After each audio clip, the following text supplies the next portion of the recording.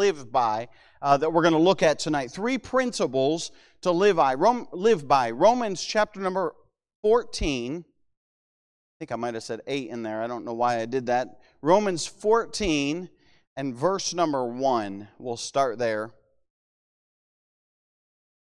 The Bible says in Romans 14:1, "Him that is weak in the faith receive ye, but not to doubtful disputations. For one believeth that he may eat all things, another who is weak eateth herbs. Let not him that eateth despise him that eateth not. And let not him which eateth not judge him that eateth. For God hath received him. Who art thou that judgest another man's servant? To his own master he standeth or falleth. Yea, he shall be holden up, for God is able to make him stand.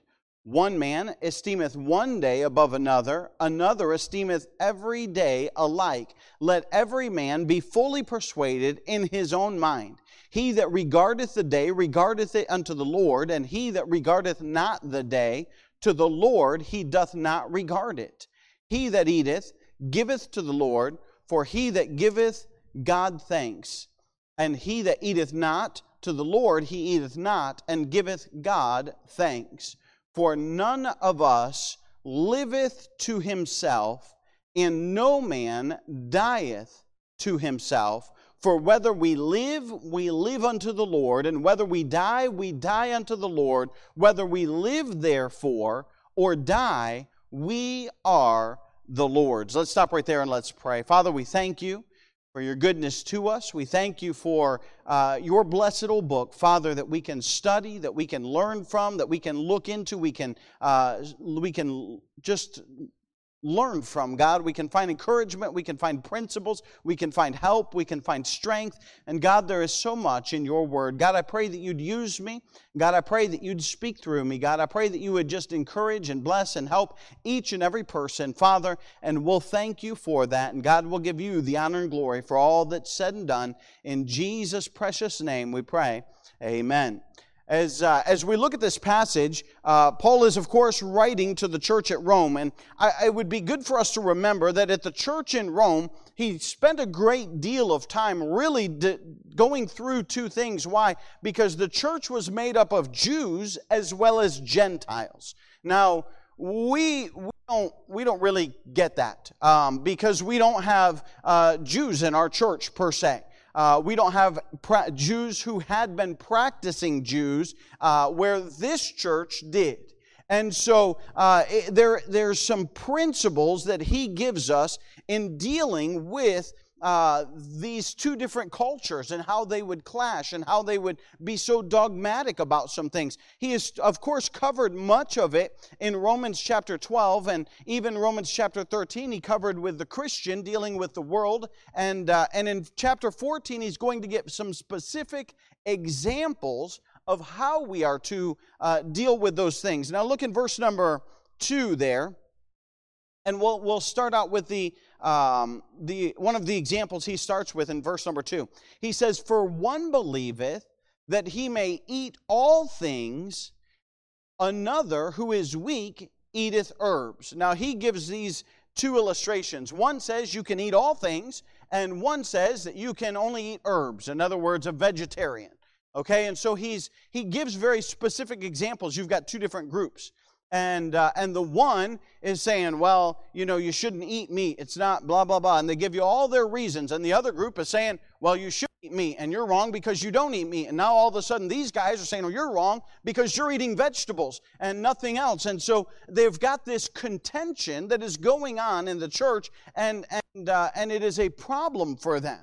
And so the Apostle Paul is writing and he's helping them to understand that, listen, we're not to force our views on other people where God's Word is not real clear. Or let me say it this way, where God's Word is not specific. I'll say it that way.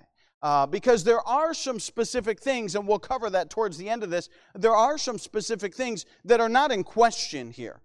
Some people like to take this and apply it to things where it does not apply and it does not fit. But Paul is obviously dealing here with some that would eat meat and some that would eat vegetables. That's what his example there is in verse number 2. And he says in verse number 3, he clarifies, he says, "Let not him that eateth despise him that eateth not. And let not him which eateth not judge him that eateth, for God hath received him."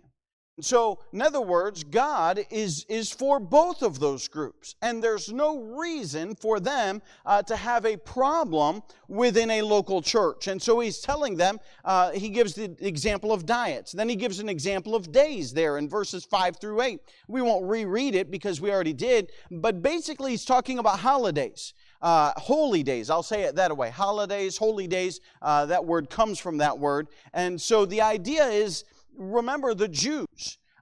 They were a very strong culture within this church in Rome. And so what holidays or holy days would they celebrate? They would celebrate Pentecost. They would celebrate Passover. They would celebrate the Feast of the Tabernacles. They would celebrate new moons. It's all recorded in the Old Testament history. Well, why don't we, as New Testament Christians, celebrate Pentecost? Why don't we celebrate the new moon? And the reason is because we're not bound to that. And so there's not a need. Now, if you celebrate Pentecost, if you celebrate the Feast of the New Moons, praise the Lord. You're welcome to. That's what he is saying. And the Jews who had practiced this their entire life, they were accustomed to it, felt that it would be a slander against God to not do it. And so he's saying to them, fine, practice that. Follow Pentecost. Did it just cut out? If you want to follow Pentecost, then you're welcome to do that. Or if you want to celebrate the Feast of the New Moons, that's fine. And obviously, I want us to understand too, I need to draw a line here, that we're not talking about paganism. These were holidays that were set up for the Jewish people. And so we need to be real understanding and careful of that we're not talking about wickedness. Now, I lived in two different countries, and both of those, man, they had holidays. It drove me nuts. I mean, it was like, they didn't have Thanksgiving, okay? They didn't celebrate our American holidays, and they had their own holidays. And I'm not kidding you, one day, I can remember specifically in Italy, I got up, man, I got all ready, and I went down I was taking driver's ed. I had to take driver's ed in Italy so that I could get my driver's license. It was a nightmare. I don't recommend doing it. But I got all dressed. I went down to driver's ed and showed up at the door, and I pulled the door, and it was locked. I'm like, what? They're always here. And I'm like looking around, and I start looking around, and that business is closed. I look across the street, that business is closed, and that business is closed. I'm like, pull out my phone, I look, it's a holiday in Italy. I didn't even have no idea that everything was closed, and so I couldn't do class. And what I'm saying is different cultures celebrate different things. And the Apostle Paul is saying, listen, if it's not wickedness and gross immorality and sin, then, hey, it's okay to celebrate different holidays. And he said, give some liberty to the Jews that are celebrating Pentecost and Feast of the Tabernacles and all the feasts that they have that are listed in the Old Testament, and give some leeway to the Gentiles who aren't celebrating. Don't force the Gentiles and say, hey, you have to celebrate the Feast of the Pentecost. Because you don't have to. And so there's leeway on either side of those things. And I think the principle that is rounded out in these verses is in verse number 8. He says this, it's actually in verse 7 and 8, but we'll read 8. The Bible says, for whether we live unto the Lord. And whether we die unto the Lord. Whether we live, therefore, or die, we are the Lord's. In other words, you are all going to be individuals. And David Lent, can you come up here and help me? I got on you since you're home from college. David Lent probably has a different diet than I do. You eat chocolate chip cookies? Oh, he does eat chocolate chip cookies. Okay, I just show it a little more than he does. He's a college student, so he doesn't get them yet enough. But we probably have different dietary things. And it would be wrong for me to say, now, David, when you get up in the morning, listen, you're not right with God if you don't eat 3 eggs and ham and bacon with those eggs. Do you like all that? Oh, see, we already got him. And I'm saying, well, you have to eat ham. I mean, you're not right with God if you don't eat ham. And then he gets upset and he's saying, well, bless God, you're not right with God because you eat ham. And you see that there's a division there. Now, the Bible in the New Testament doesn't mention anything about ham. And we're actually, he gets into that a little deeper in the chapter, specifically about the Jewish dietary laws. And that we're not obligated to follow those. That's why, praise the Lord, sorry, but I can have a ham dinner. Amen. And I'm glad about that. I can eat bacon on my eggs. I can have a cheeseburger. Why? Because we're not bound by the Jewish dietary restrictions that are found in the Old Testament. But the Jews, you're not Jew, but let's just say you are. Let's say he can't eat ham. And he says, man, that's not right by God. I've never eaten ham my entire life. You remember when Peter saw that vision and animals were coming down that were unclean, and the Lord said, eat. And Peter was shook to the core. He said, I can't eat that. Man, that's unclean. I've never in my life touched that food. I can't eat that. And so he's saying, hey, don't get in squabbles over things that are not definitively wrong or definitively right. And he's saying, there's room for some personal liberty within those grounds and within those areas. Thank you, David. You can sit down. We found out you don't like ham. I do. I knew we'd find a difference somewhere in there. Amen. You ever get ham, you pass it my way, all right? We'll get along good. I used to do that in Peru. We'd go and they would serve me a portion I just physically could not eat. And because I was a missionary, to honor me, they would give me a double portion, which, praise the Lord, that was kind. I'm not against that. I thought it was very respectful. I was very honored that they would do that. The problem was, my stomach's a little bigger now, but I still couldn't eat it all. I just physically couldn't eat it all. So I sat next to a fella, probably like David Lint, and he could just eat, and I would just kind of, when nobody was looking, scrape off some of my food onto his plate, and he was like, yeah, scrape it over, man, let me help you. And he helped me polish everything off so that we were all okay. But he's saying don't squabble over food. And don't squabble over holidays. He's saying because we belong to the Lord. We're living for the Lord Jesus Christ. And if Brother David Lynn is convinced that God doesn't want him to eat ham, now I don't think that's his thought. He just doesn't like it. And that's fine. But if he's convinced, well, the Lord doesn't want him to eat ham, you know what? It could be wrong for him to eat ham.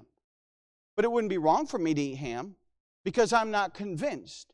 There's room, and we don't, you know what? Sometimes we don't, this rubs us the wrong way because it's hard.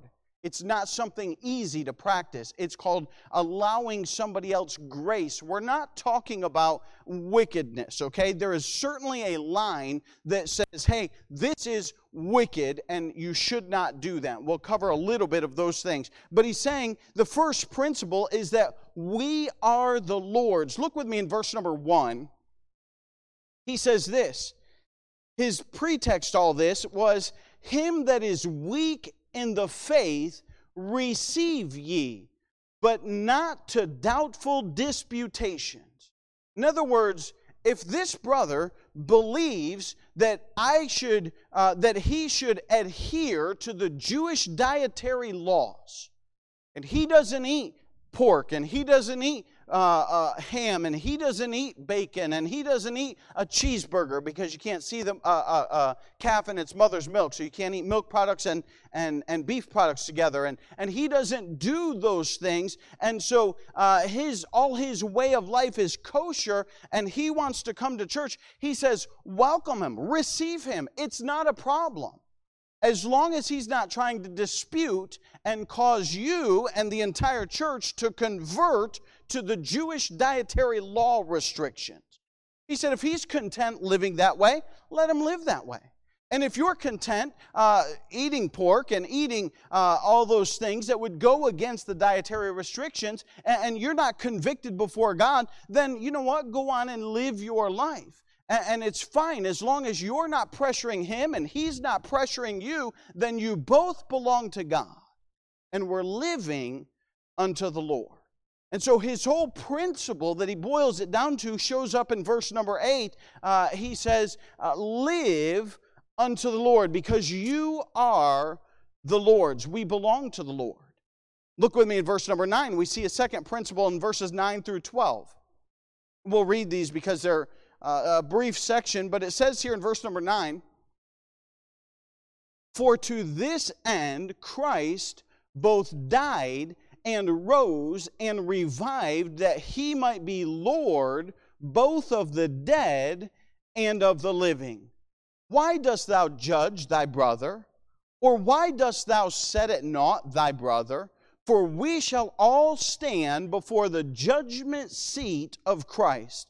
For it is written, as I live, saith the Lord, every knee shall bow to me, and every tongue shall confess to God. So then every one of us shall give account of himself to God. The first principle that we find is that we are the Lord's. The second principle, and that's in verse number 8, we belong to the Lord. The second principle that we find is found there in verse number 12, and that is we will stand before the Lord. Verse number 9, he gives us the principle that God is the authority over all. And that's important for us to understand. We need to understand that. Now, let's look at just the context, the idea of what's going on in this day and age, just so we kind of understand. You got to understand that Judaism had just recently, within the past 30 years of this time, maybe it was 60 years, I can't remember when the book of Romans was written, but it rather recently had come to an end. Now, these guys had lived this way their whole life. We're talking about their grandma, their great-grandma, their great-great-great-great-great-great-grandma, all the way back to Father Abraham, had lived following that Old Testament law. And it was established by God. We're not talking about a pagan culture. We're talking about a godly culture. We're talking about God establishing these things, God writing them down in their rules, or in His book. And as they would read it and they would understand it, this was the law of God, that you are not to eat these things and that you better celebrate these days. And if you don't, you are not right with God. That was established by God. That's the Old Testament.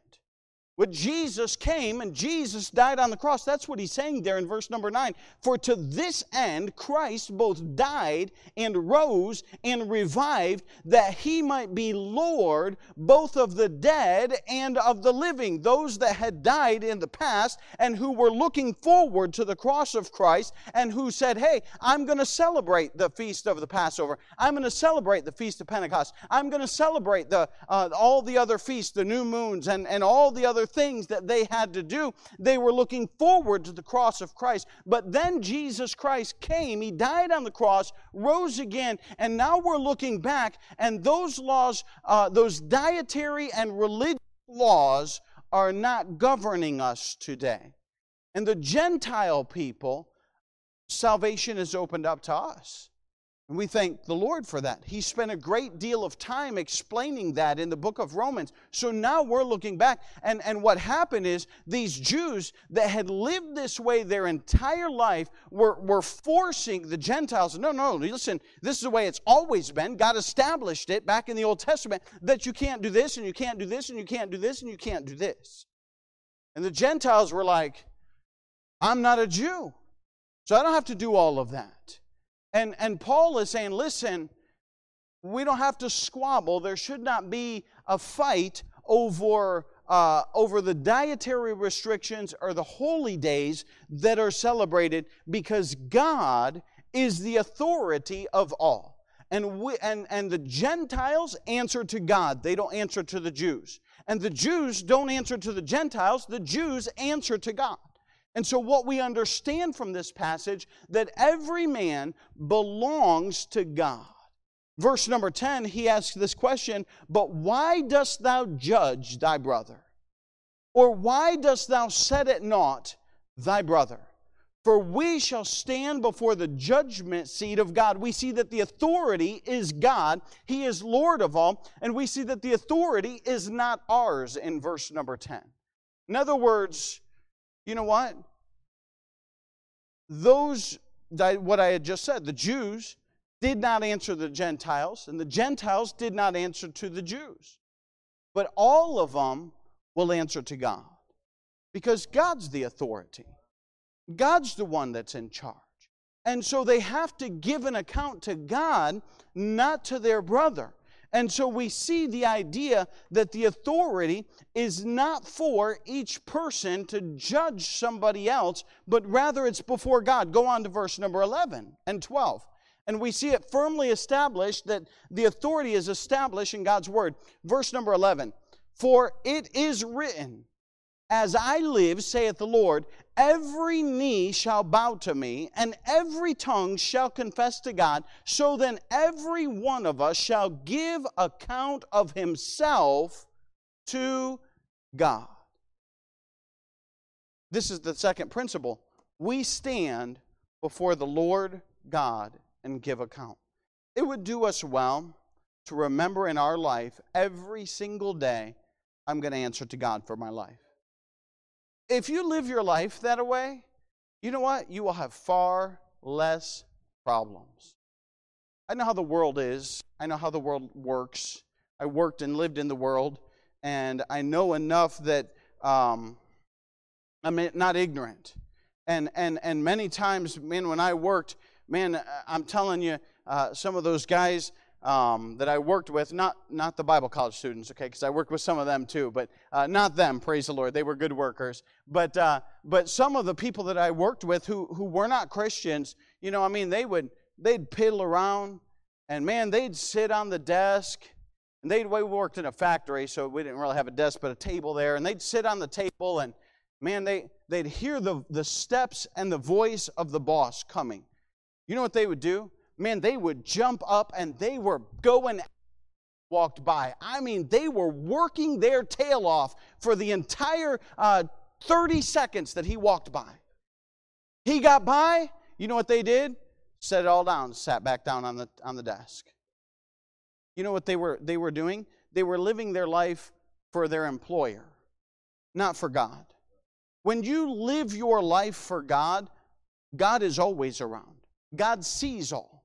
God watches all. There's nothing that escapes the eye of the Lord. And by the way, that's a positive verse. There's a verse, I don't remember it, I didn't look it up, but it's in the book of Proverbs that says the eyes of the Lord, they see everything. And it goes on and it says, to reward those who are serving Him. And so it's not a negative thing that we should look at it and say, well, God's going to zap me. No, but it's a good thing that, listen, you know what? When you do what is right and nobody is around to see it, God sees it. And He knows that you're doing right. He knows that you're living right. He knows that you're working hard. He knows what you're doing. And so God has the authority, and every one of us are going to stand before God and give an account for our life. And if God is our authority, then we need to understand and live our life in that fashion. You know what's scary about that is in Luke chapter number 12 and verse number 48, you can just note it down. Luke 12:48 is giving an example of a parable and about a fella who was doing just that. In other words, when the boss was away, he was not working. When the boss came, he would do some stuff, and the boss knew about it. So he came and he punished him. And the verse says here in Luke 12:48, but he that knew not and did commit things worthy of stripes shall be beaten with few stripes. The second part is what I want us to focus on. For unto whomsoever much is given, of him shall be much required. And to whom men have committed much, of him they will ask the more. I read that verse, and I'll be honest with you, it scares me. And I'll tell you why. I've grown up in church my entire life. I don't know of many people who have sat under as much preaching as I have.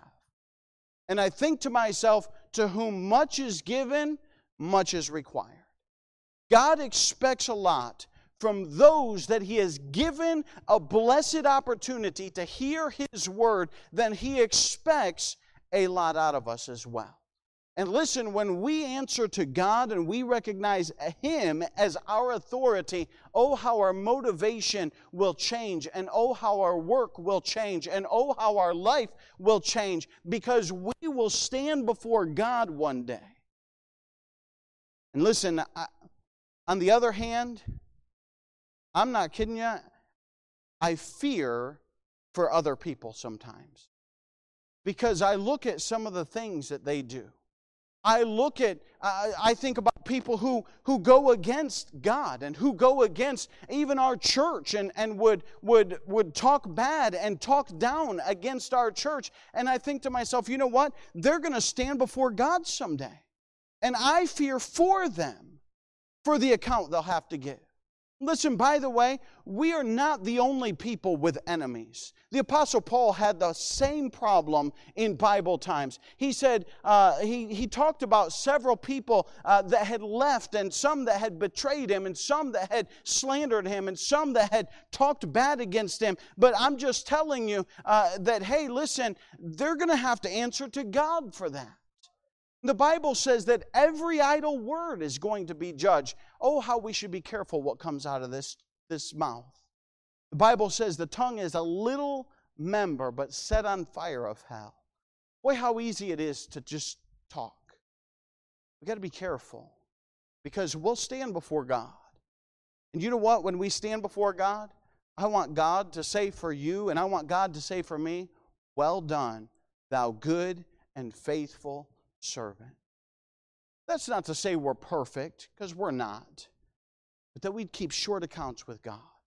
We say, God, I want to live right. God, I want to be close to you. God, I want to walk with you. God, I want to keep my life pure and right in your eyes, and recognize Him as our authority, and that we will stand before Him someday.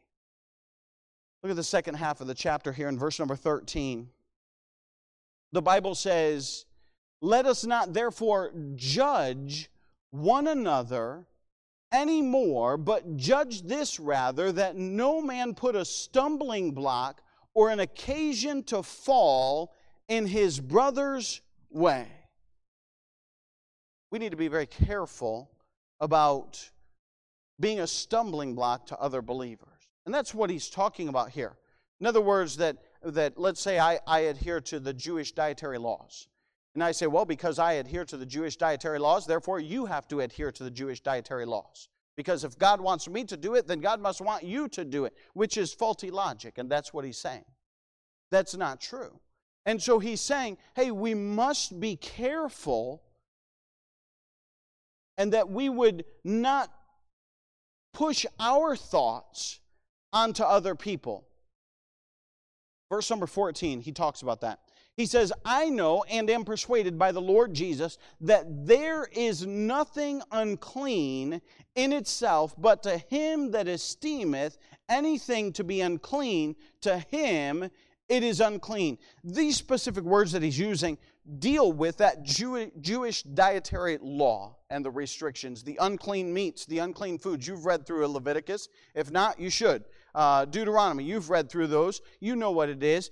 He says, he gives you all the laws. If the hoof be split or not split, if he chews the cud and it's unclean or it's not unclean, if it has scales. He goes through a whole list and says, hey, these are the dietary restrictions. And that's what he is specifically dealing with, because he's talking about things that are unclean. In other words, according to the dietary restrictions of the Jewish law.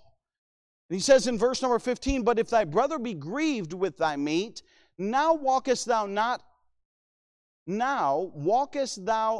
charitably. Destroy not him with thy meat, for whom Christ died.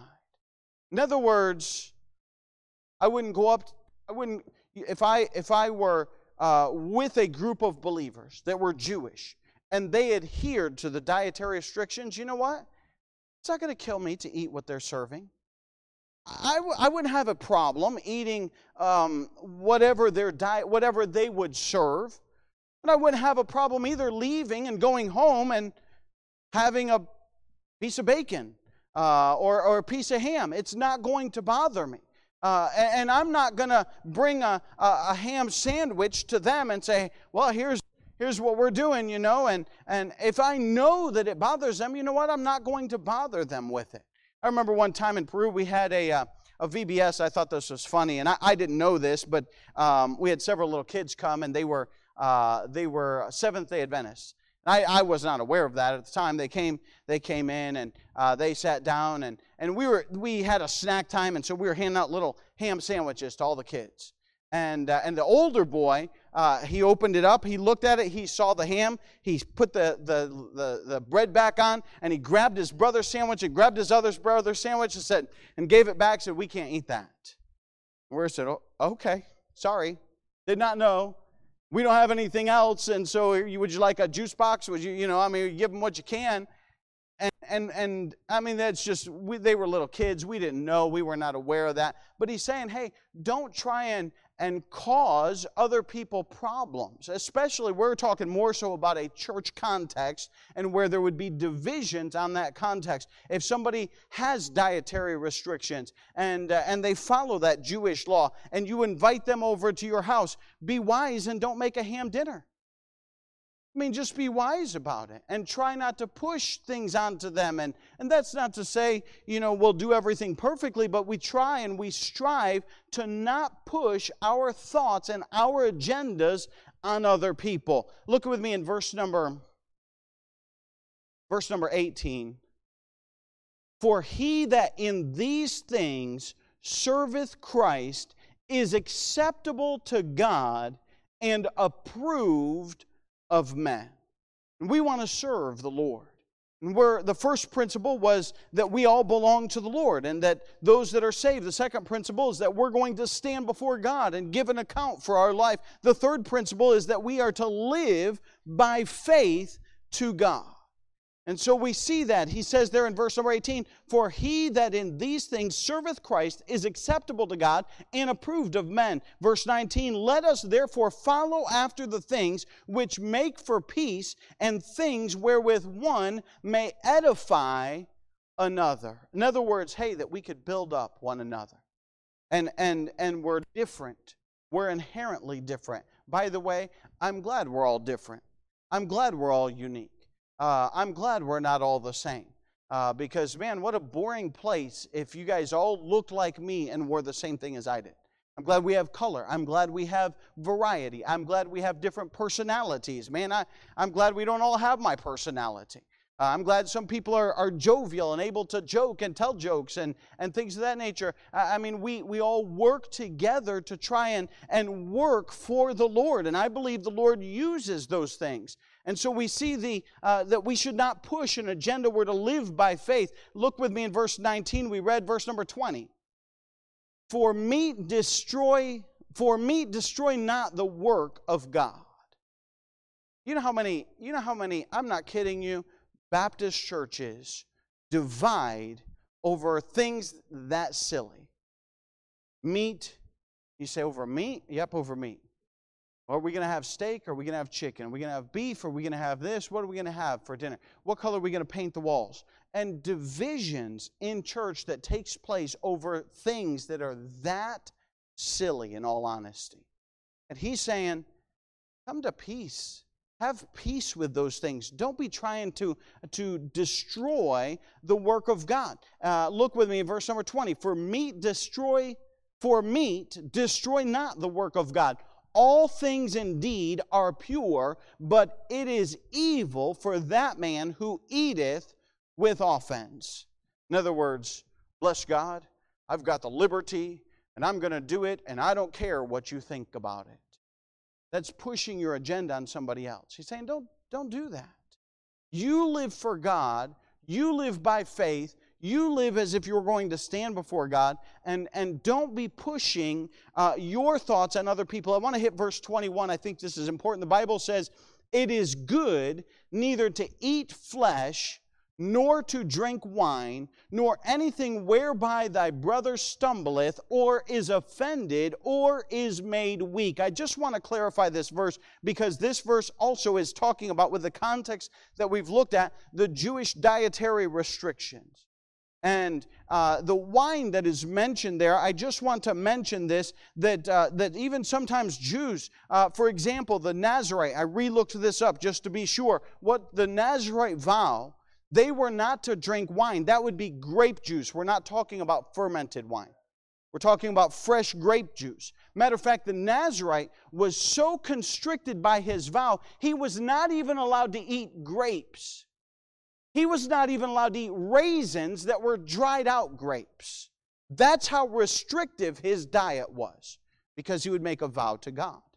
And so when we see this, because there are Christians in 2022 who want to say, see, it's okay if I drink wine. No, listen, we have gone over this at our church and we know it, and I can go back and show you the verses. There are so many verses that go against drinking alcohol and fermented drink that I don't think you can find a justification for it in the Word of God.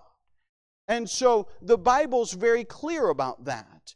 Now, wine is a funny thing, because in the Bible, it stands, most of the time, it stands for just regular grape juice. In our mind, we hear wine and we think alcoholic beverage.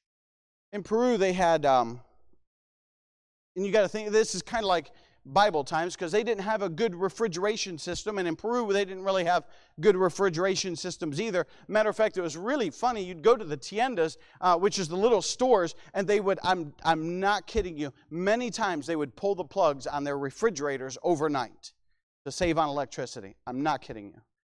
They'd plug them back in the morning, and when you went first thing in the morning, the things were not as cold as they should have been, and you just knew it, because you were like, man, this ain't right. It's just wrong. But it is what it is. That's not what I was going to tell you. They have a drink, it's called chicha morada. Chicha morada is made out of corn. It's a purple corn. I don't think it exists here in America. And they would take that chicha morada and they would make it. And in its form, it's a perfectly fine drink. Matter of fact, I had chicha morada many, many times. But if you let chicha morada set for too long, it will ferment. And it will be bad, and it will be not bad, it will be alcoholic, actually, and you can actually get drunk off of it. And so that's kind of the idea of wine. Matter of fact, I remember a missionary telling me a story, or a Peruvian rather, that he was in charge, and he had a bunch of Bible college students, and they were working to build a new Bible college. And as they were working, somebody from the church said, "Hey, I've got some chicha morada. I'll bring it down for the boys." And so the boys came down and they drank the chicha morada, and it was fermented. Everyone was stumbling around, and they were not working right. And he sent them all home before the missionary arrived, because he was like, "You guys go home. I don't want you here." And I don't think he ever told the missionary about it, that what had happened. But that's kind of the whole idea with the idea of wine in the Bible times. Many times it's supposed to be fresh, but if you let it set long without any proper refrigeration or attention, then it would ferment. And so he's not talking about drinking wine in this passage. I want to make that so clear, that it is not an excuse in Romans chapter 14 to drink wine or to live a life that is displeasing to God. And I have to say that because so many times in 2022, people are, well, praise the Lord, I'm saved, I'm not going to hell, and I'm going to live for the world, everything that I want to do. And they want to claim Romans chapter 14 and say, I got liberty in Christ to do whatever I want. That's not godly. That's not right. And that's not what this chapter is talking about. Matter of fact, the Bible says in Galatians chapter number 3 and verse number 15, or 5 and verse number 13, it says, "For brethren, ye have been called unto liberty, only use not liberty for an occasion to the flesh, but by love serve one another." So many people want to take their liberty and run to the world and justify their wicked, sinful lifestyle and say, it's okay with God. No, it's not. The Bible's clear that we cannot live a wicked, sinful life and be fine with God. God chastises His children. He's not for that. We're not talking about that. We are talking about within the bounds that listen, you don't have to wear a white shirt to church. We have several colored shirts here.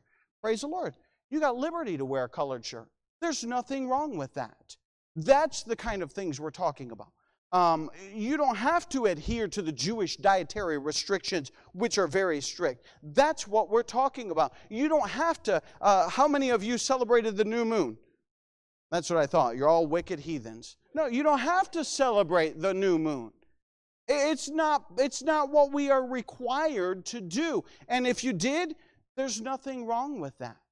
Because it was a thing that they celebrate in the Bible. And there's nothing wrong with that. So we have liberty within these bounds, not to go to the extreme to the world, not to go to the extreme of being a lording over people and telling them you must do this and this, but within these bounds we have liberty to be able to live and operate the way that we feel that we're living to God. And that's where the last principle comes in that says this in verse number 22 and 23. Look with me there.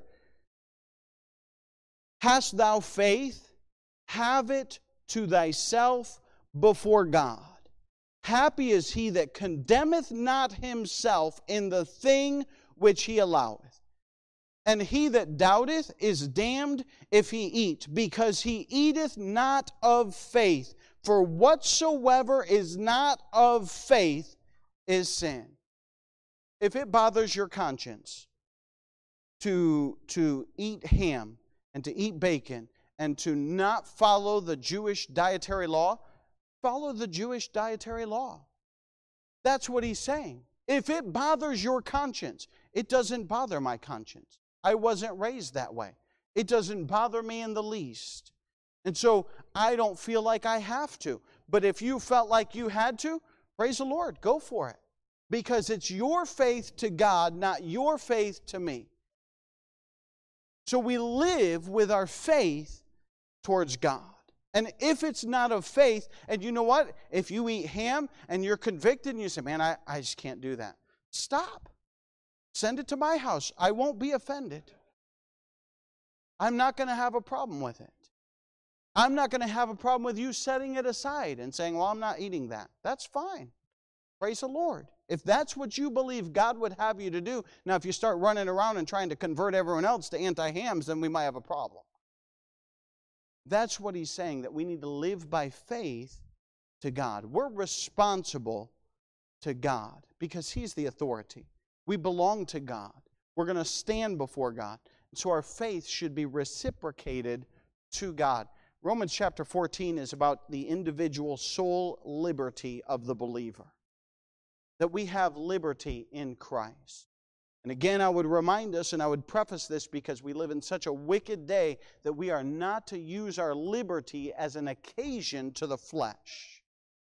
We're to live with God. We're to bring ourselves, as he says in 1 Corinthians chapter 11, or maybe it's 2 Corinthians, let a man examine himself before God. That you have to justify your life before God, because in the end, you're not going to stand before me and give an account.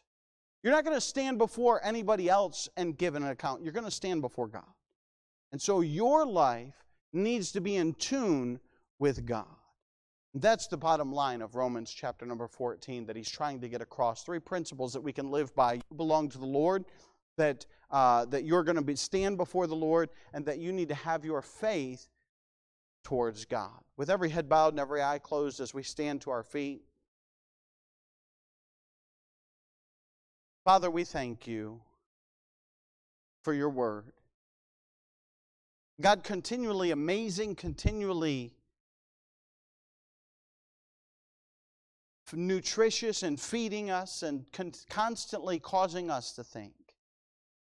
God, I thank you for just the great information that's found in your word. God, I pray that you'd help us to learn it. God, I pray that you'd help us to live by it, more importantly. And God, as we go through and we learn and we learn and we learn, God, I pray that we'd apply that to our lives. God, we'd live our life serving you and following you and in obedience to you. God, I pray that you would help us. I pray that you'd strengthen us. And God, give us an appreciation for the fact that we have your word. We can study it. God will certainly thank you for that.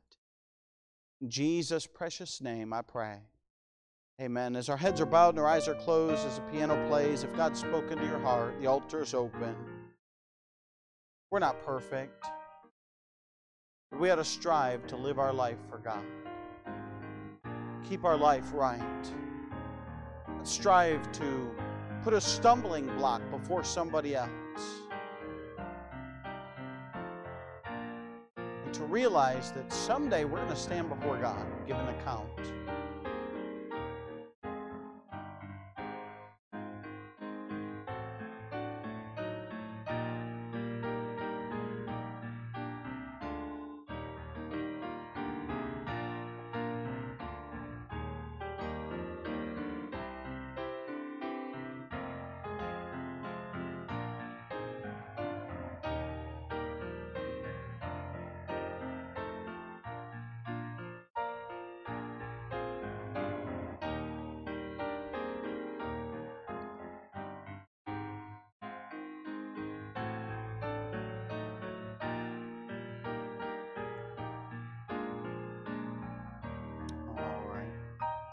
Bring our invitation to a close. Again, I appreciate your faithfulness to the house of the Lord, and